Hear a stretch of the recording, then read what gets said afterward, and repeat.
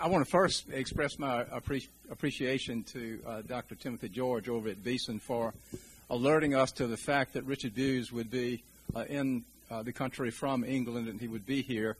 He called and wanted to know if we had a slot open for him, and just delighted to give him the Dean's class. So I know it's been a busy time for you.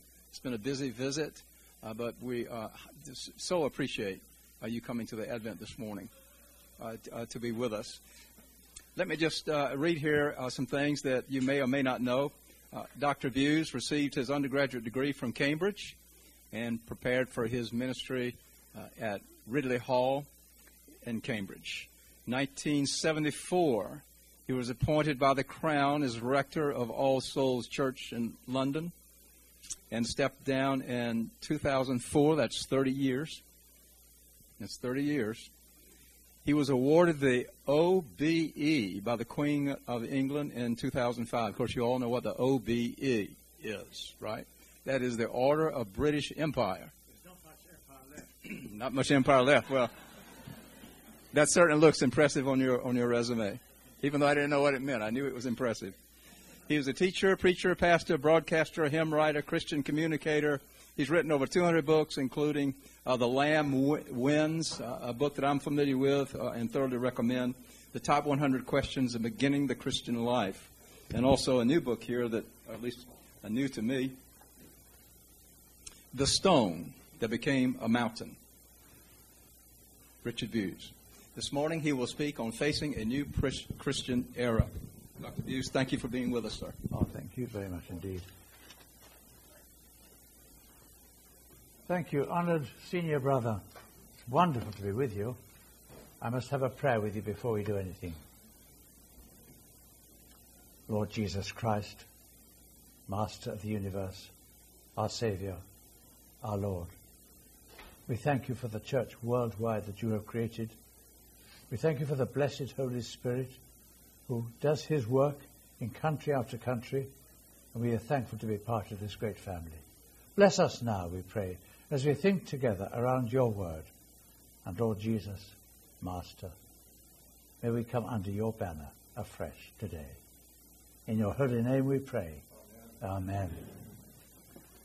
Oh, what an honor to see you, friends. Thank you very much indeed. My dear wife, Pam, was dying to come with me. As a widower, I married her, a widow, 9 months ago today. And so we were talking on the phone and reminiscing on these last electric 9 months for us. Neither of us had ever planned to marry again, but there we are. We had known each other, our two couples, for about 40 years. And so it's a wonderful thing. So Jim Pounds of Beeson School of Divinity said to me, well, there's always another opportunity. So I hope that she'll come one day, perhaps, and be able to see you. What I thought we would do then is to take this theme of facing a new pre-Christian era. And for our reading, well, I don't know if you have Bibles with you, but I'll read a tiny bit. What have I got here? I've got the old King James Version. And I'll read a little bit here from chapter 17. If I can find verse 16. Now while Paul waited for them at Athens, his spirit was stirred in him when he saw the city wholly given to idolatry. Therefore disputed he in the synagogue with the Jews and with the devout persons, and in the market daily with them that met with him. Then certain philosophers of the Epicureans and of the Stoics encountered him. And some said, what will this babbler say? Others said, he seems to be a setter forth of strange gods, because he preached unto them Jesus and the resurrection. And they took him and brought him unto the Areopagus, saying, may we know what is this new doctrine whereof thou speakest is. Well, there's Paul then. He stands up in the Areopagus and he says, men of Athens, I see that in every way you are very religious. For as I walked around and looked carefully at your objects of worship, I even found an altar with this inscription, to an unknown God. Now what you worship as something unknown, I am going to proclaim to you. I love it.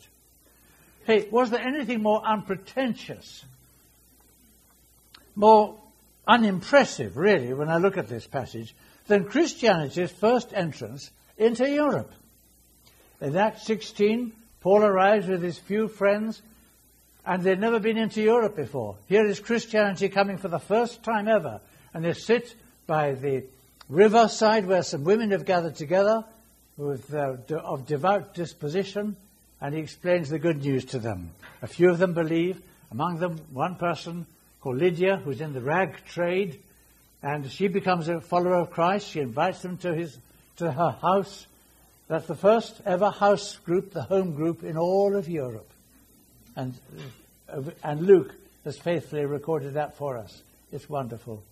Then, after the preaching, there's trouble, of course, in Philippi.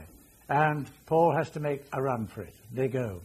And then they move on, of course, to Thessalonica, and they end up at Jason's house. Group number 2. House group number 2. Riots take place there. It was a big city. Cicero said, it is placed in the bosom of our empire. It was a very proud city. But then there's trouble there. They move on, and they go to Berea, where they're much better received. Chapter 10, verse 10 following. Then they come now, chapter 17, verse 16 onwards. Here they are in Athens. Anyone ever here been to Athens? Let me have a look. Oh yeah, a number I've been to. Well, here in the West, friends, I think you might agree that we are becoming more and more like Athens was in Acts chapter 17. When you move into, well, Leicester Square in London, England, you look around, you find yourself rubbing shoulders with just about every kind of group and oddball society going. And that's what it was like in Athens. Paul arrives and his soul is indignant. He's not taking photographs of all the idolatry, not at all. He's weeping. And he's indignant about it. Well, we are becoming more like that. And in our understanding, therefore, of the Christian message, let's try and transplant ourselves a little bit mentally, if we can, to Athens of Paul's day. First of all, the novelty of it as Paul arrives. They've never seen anything like it.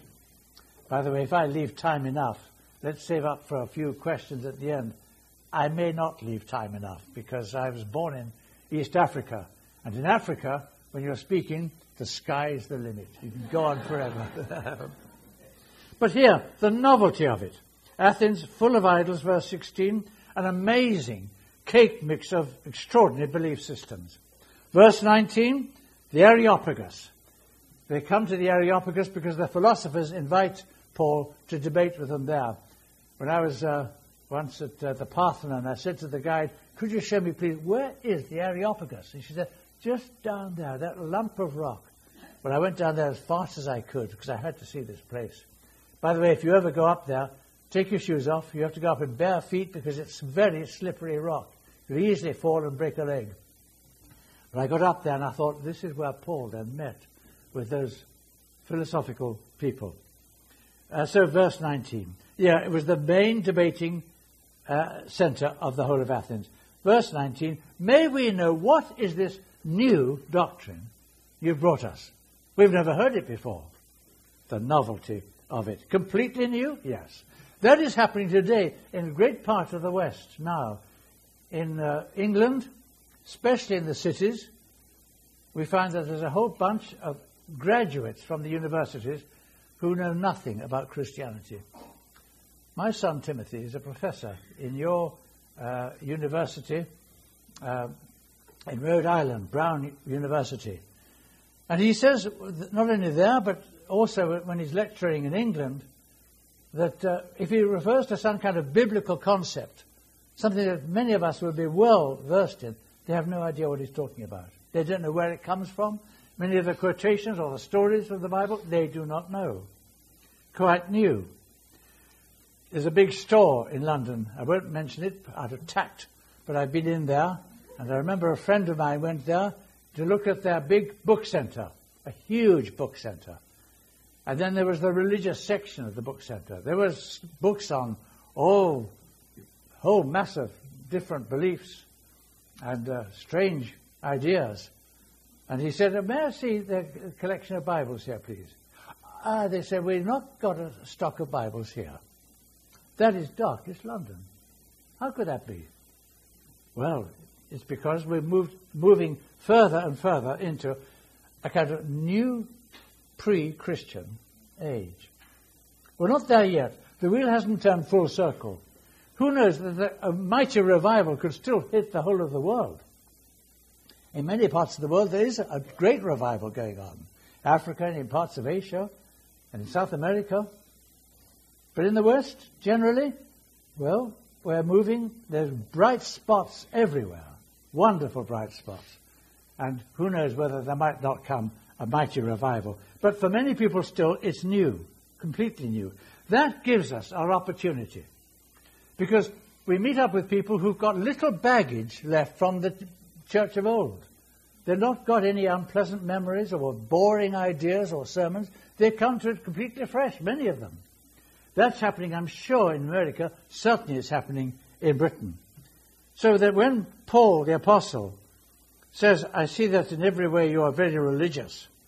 I find an altar with this inscription to an unknown God. What you are worshipping as unknown, I am going to proclaim to you. And that gives us our opportunity as well.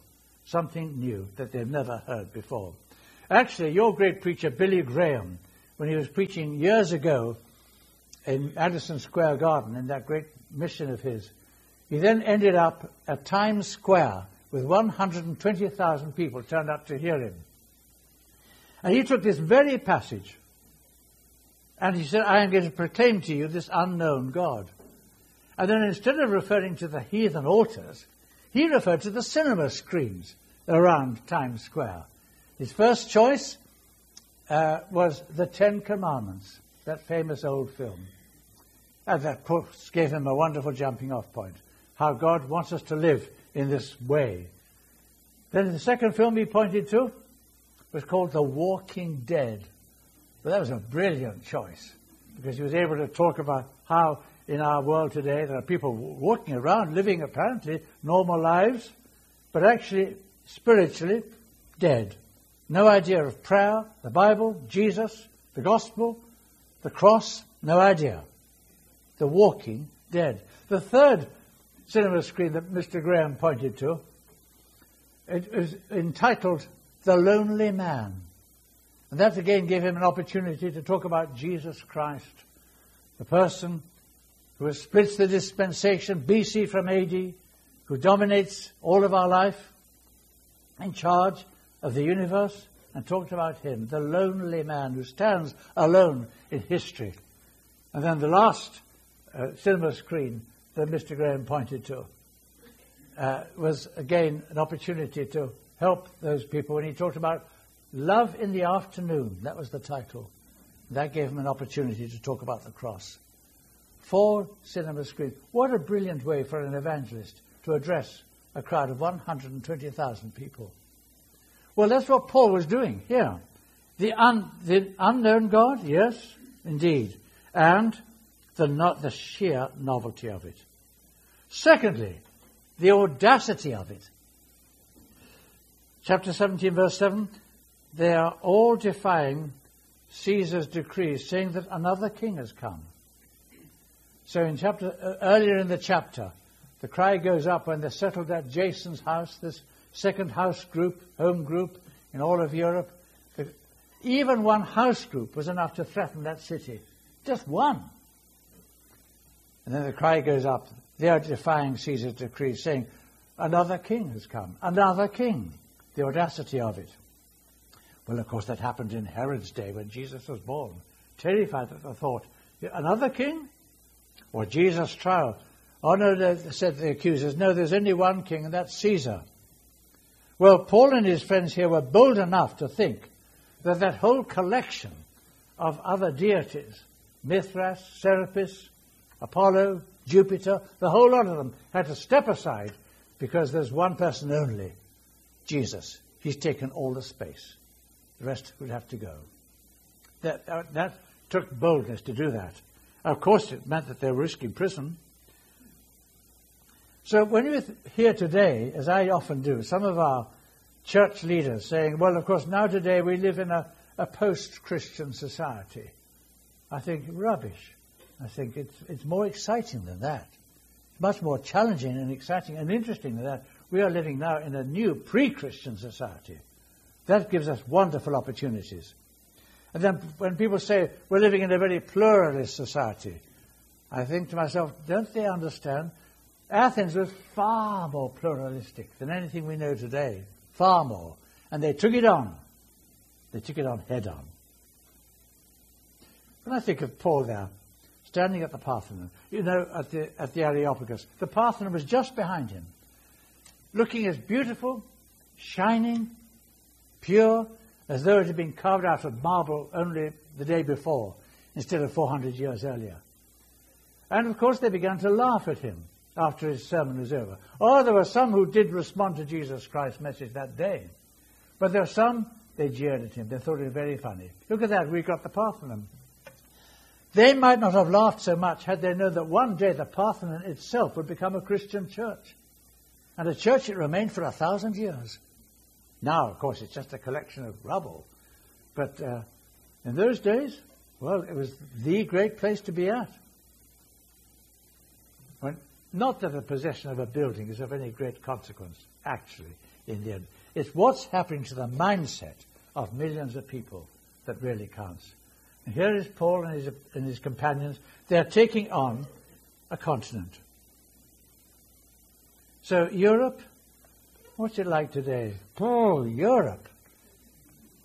I'm part of Europe. It looks to me as though Europe has got a good chance, now that it's ditched its Christian legacy officially, it's got a good chance of turning back to what it was in Paul's day. A collection of atheistic, competing, heathen tribes. That's what it may well become. And we start all over again with Europe. When I think of people like John Bunyan, that man who those hundreds of years ago in Britain went to prison for 12 years for preaching in the open air, in the public. He went to prison in Britain for that. During it, of course, he wrote Pilgrim's Progress, honoured today, but Bunyan was one of our prisoners. 12 years. And Paul and his companions, what are they like? Well, the sheer audacity of it. They come straight in to Athens. No apology.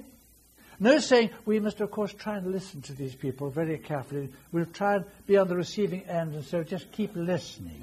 No. They'd done their homework, of course. Paul is even able to quote one of their own people, one of their own poets, back to them. He'd done his homework, but he's not here to listen. He's actually there to proclaim.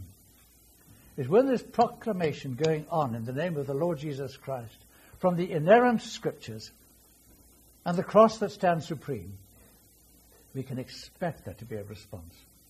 We can expect that to happen. Paul and his companions, they're doing that very thing. So,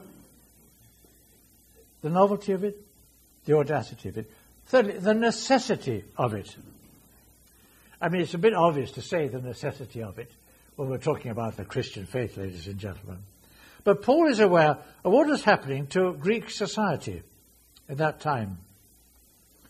The crumbling of existing structures, the crumbling of such worldview as existed in that time around Europe. I remember once I was talking at some kind of party, informal party, evangelistic reach-out time, and a man came up to me and started criticizing me for my views. Has anyone ever done that to you? Of course they have. What do we do back in return? What we should do is to then question them on their views. So I said to this man, oh yes, I'm still trying to improve my own understanding of things. No, I said, what's your alternative? He said, what do you mean? Well, I said, describe your own worldview. Oh, he said, I haven't got one. Oh, I said, come on. I said, every man, woman and child on this world has got a worldview. Everyone has some perceptions to what the meaning of life is. So what do you believe? He said, I'm an atheist. No, I said, I'm not asking you what you don't believe. I'm asking you what you do believe about life on this world and its meaning. At that point, she began to sound extremely shaky. We've got to do that. We've got to do what Paul did. Challenge the existing worldview. And ask, what do you believe then about life on this world? We can do that, and he did that in this passage here. So the inadequate philosophy of life that was then pervading all of Europe was already crumbling. Paul takes advantage of that. The crumbling morality? Yes, because there was more religion in the poets of that time than there was in the gods of Greece. Far more. People knew that. These people on stage would, again, a boy would be heard on stage to be acting the part of a person who didn't believe, and saying, well, why shouldn't I behave like Zeus? I like to behave like Zeus. Zeus was a god of immorality. It was all decaying. Redemption, there's no thought of how do I get forgiven? That's the big question to ask anybody of another belief system. How do you get forgiven in your beliefs? I know the Bishop of Egypt. He's a good friend. He's a courageous man. And he told me that across the whole of Egypt, a newspaper campaign was held one day to inquire of people, what is your biggest desire in the whole of life? Of course, that's a largely Muslim country. This was a secular campaign. The answers came pouring back in. And the top answer of all was, to know how I can be forgiven. More than family, more than success, more than fame, more than anything else, how can I know that I am forgiven? Well, that was so in Europe at the time of Paul the Apostle. How can I know that I am forgiven? And then, what about death? There's no answer to that question. Guesswork is over all, said Euripides of old. Guesswork. Then Paul and their friends come in, they say, oh, don't guess anymore. Come along. And on the catacombs of ancient Rome, those early Christians would draw little pictures of the resurrection of the Lord Jesus Christ. We've got something to say about all of that. So we're very grateful for Paul the Apostle showing us the way. We've got an atheist in England, Richard Dawkins, and when he was asked about the purpose of life, he answered, the progress of DNA. That's the purpose. That's pathetic. Who's going to listen to that? Who's going to be attracted by that? So the church structures and the committees, on the whole, they can't really do it. It's a question really of us, the witnesses of Christ, doing our part. Augustine said that of old. One loving spirit sets another on fire. That's how it's done. So when Stephen, the great apostle and follower of the Lord Jesus, was the first martyr and died, that was the trigger point for a great persecution. The persecution was, in a sense, a blessing, because it meant that the disciples were scattered around the Middle East. And they took the message of Christ around those 58,000 miles of Roman trunk road. And so in that way, the message spread. It's up to us. It's not so much the clergy or the bishops who should be doing that. They've got to do their part. But actually, it's the people of the Lord who do it. The novelty of it all, the audacity of it all, the necessity of this particular exercise that we read about in Paul the Apostle. And fourthly, the universality of this. So we come to the crunch bit, really, in verse 30 and 31, when he talks about all people everywhere. Those are the ones who've got to hear this message. He's talking about a day when God will judge the world by the man, one person that he has appointed. Verse 31, he has given proof of this to all men by raising him from the dead. One person, ultimately, that we're talking about. One person we bear witness to. Sometimes people say, I can't see where Jesus fits in. Has anyone ever said that to you, I wonder? I mean, I can understand God, they say, about God, but I can't see where Jesus fits in. A good answer to that was given by that great theologian 1600 years ago, Athanasius. He said, the only system of thought into which Jesus Christ will fit is the one in which he is the starting point. That makes a great deal of sense to us here. The starting point. You've got to start with him. If we can't start with him, well, then we'll be like the man who, well, I was putting on my shirt this morning. If you've done this, you put on your shirt starting with the wrong button. Does that ever happen? And somebody might say, well, it'll probably work all right if I just go on to it. No, it won't work out. It'll never work out. And those who try and have some kind of edifice of understanding about life and don't start with Jesus Christ, they will always be in a muddle. They'll never get it straight about life. There'll always be a puzzle, a certain puzzlement taking on. Once Christ is at the center, and at the start, in the beginning was the Word, and the Word was with God, and the Word was God. The same was in the beginning with God. All things were made by him, and without him was not anything made that was made. John 1. We start with him. If we start with him, nothing can be seriously wrong. Not really.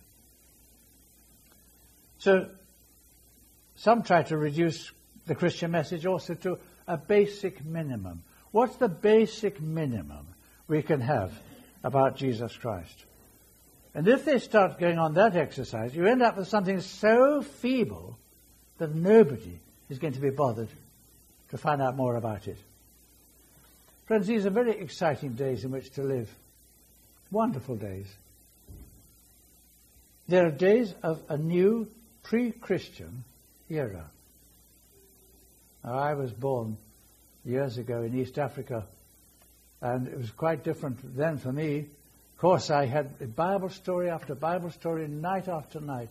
I was raised on Bible stories, and that meant that I had a very secure and wonderful upbringing under my godly parents who were missionaries there in East Africa. They were pioneer missionaries in a place that was just riddled with witchcraft.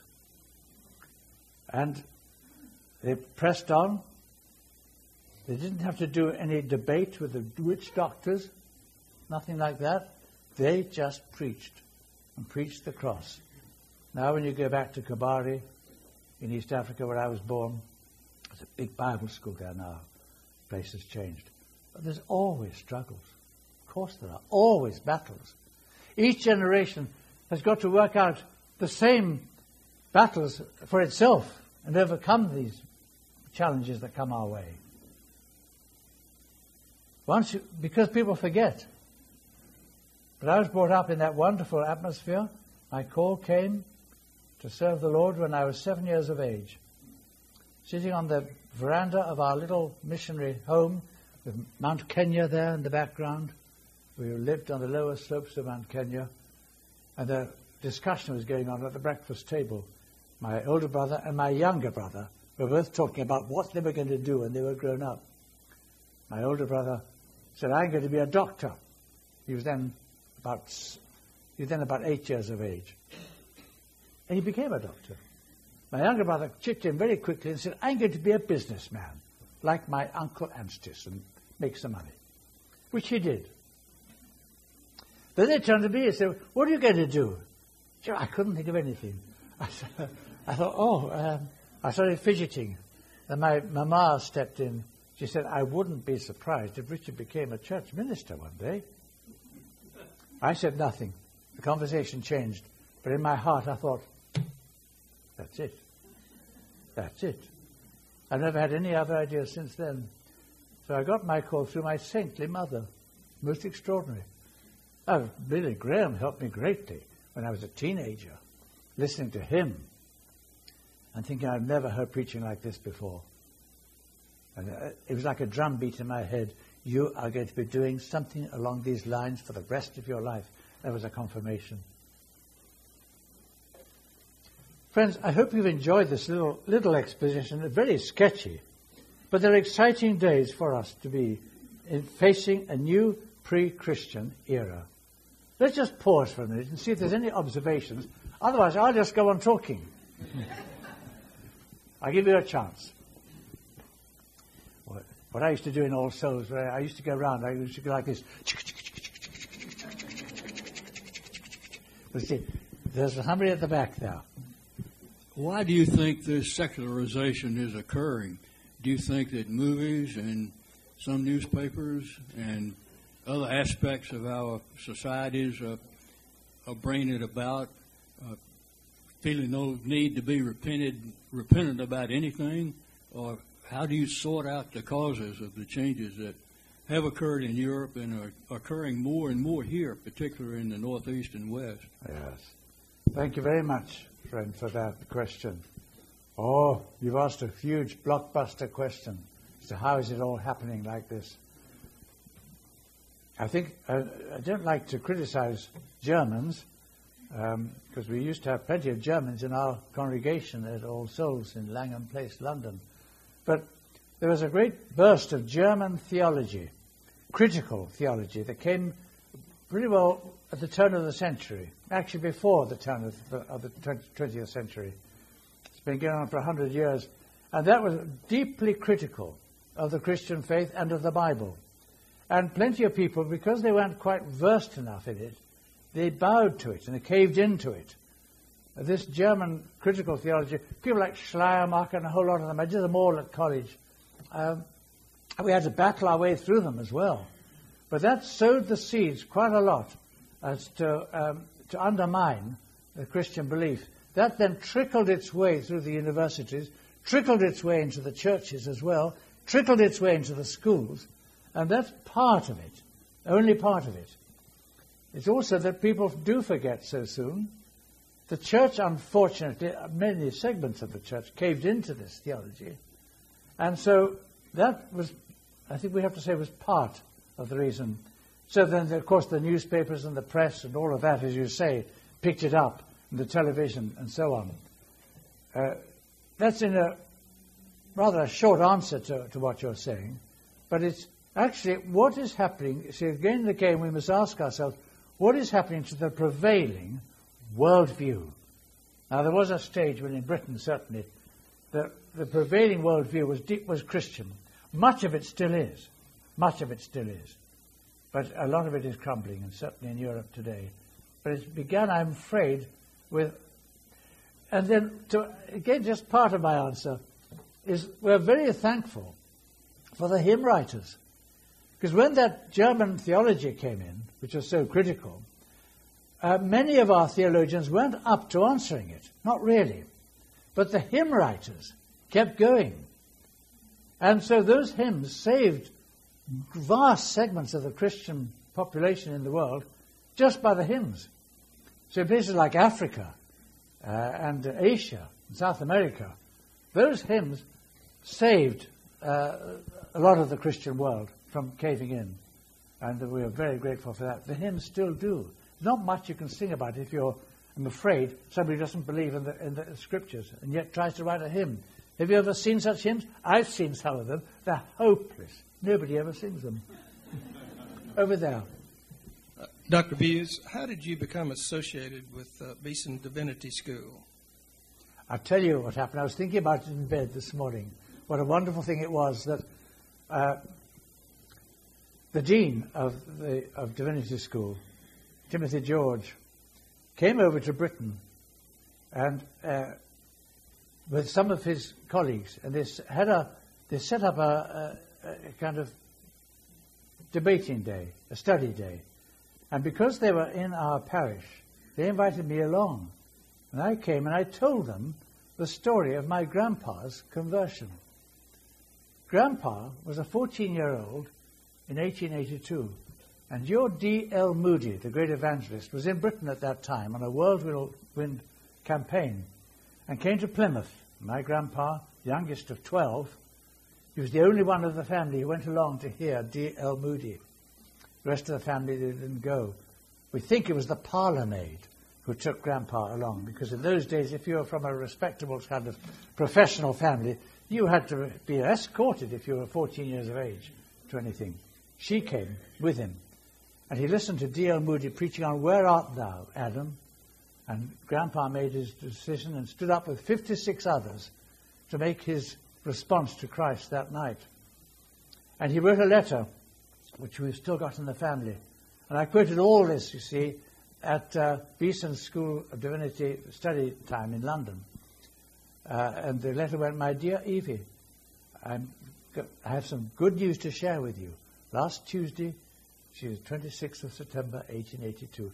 Last Tuesday, I went to hear Mr. Moody at the Drill Hall, and there I was saved.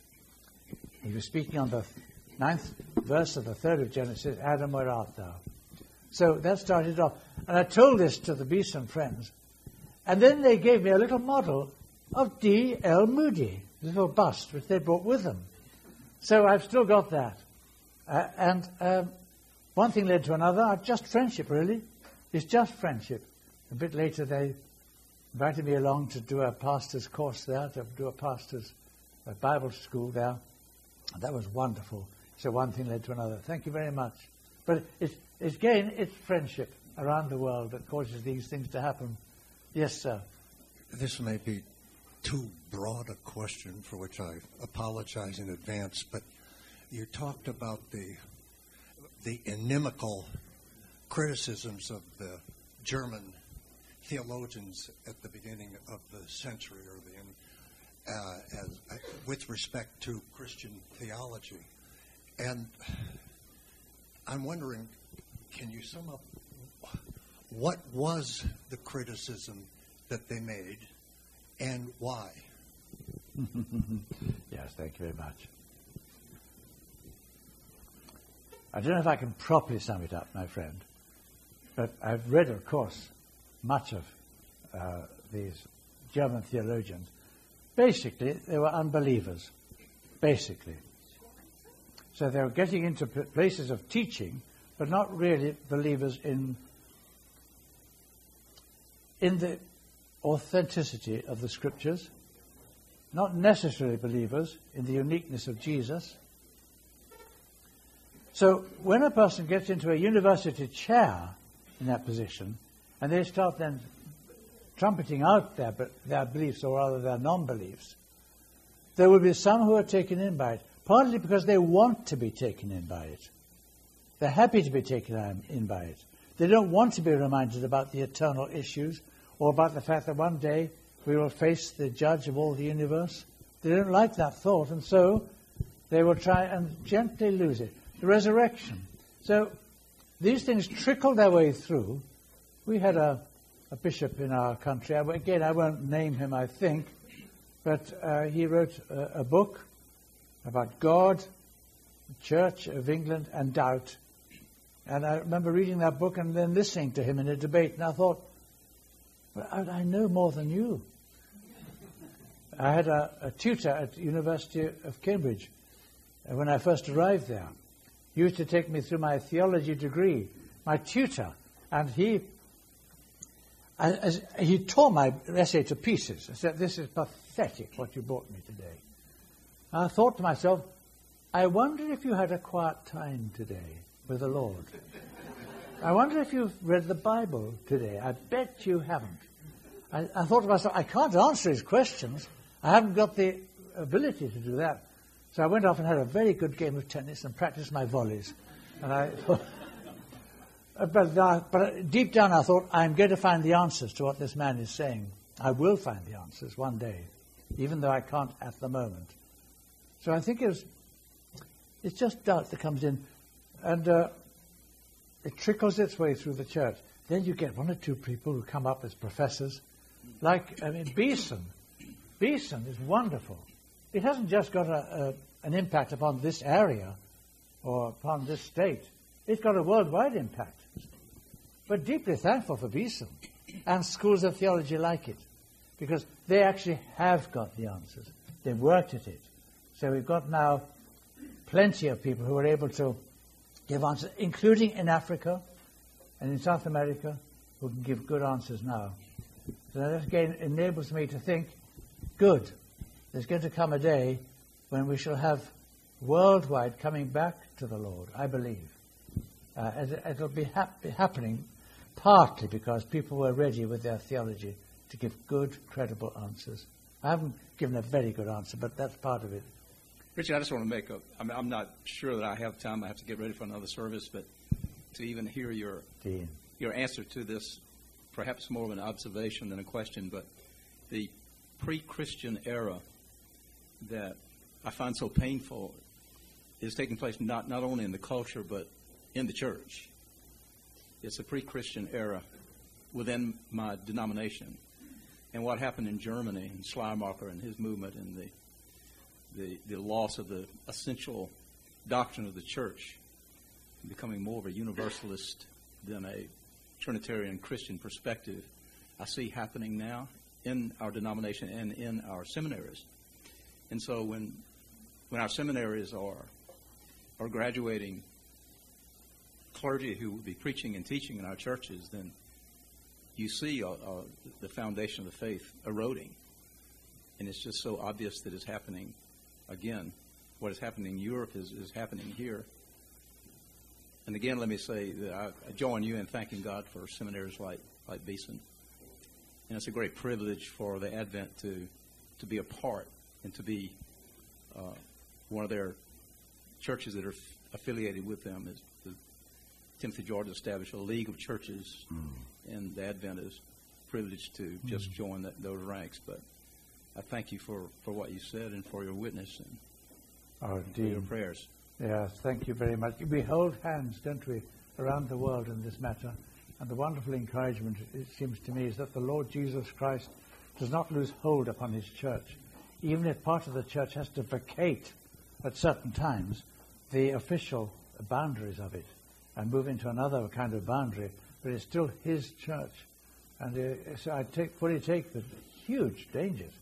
And I must let you go, sir, but I remember being at a big conference in Jerusalem called the GAFCON conference, which was to engage Episcopalians and Anglicans from around the world.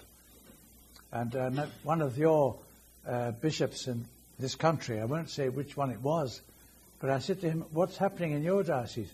Well, he said, "We're in a real fix." He said, "Because my diocese say to me, half of them say, 'Please lead the charge out of the Episcopalian Church into another area where we can properly worship.' And the other half say, 'Don't leave us, please stay.'"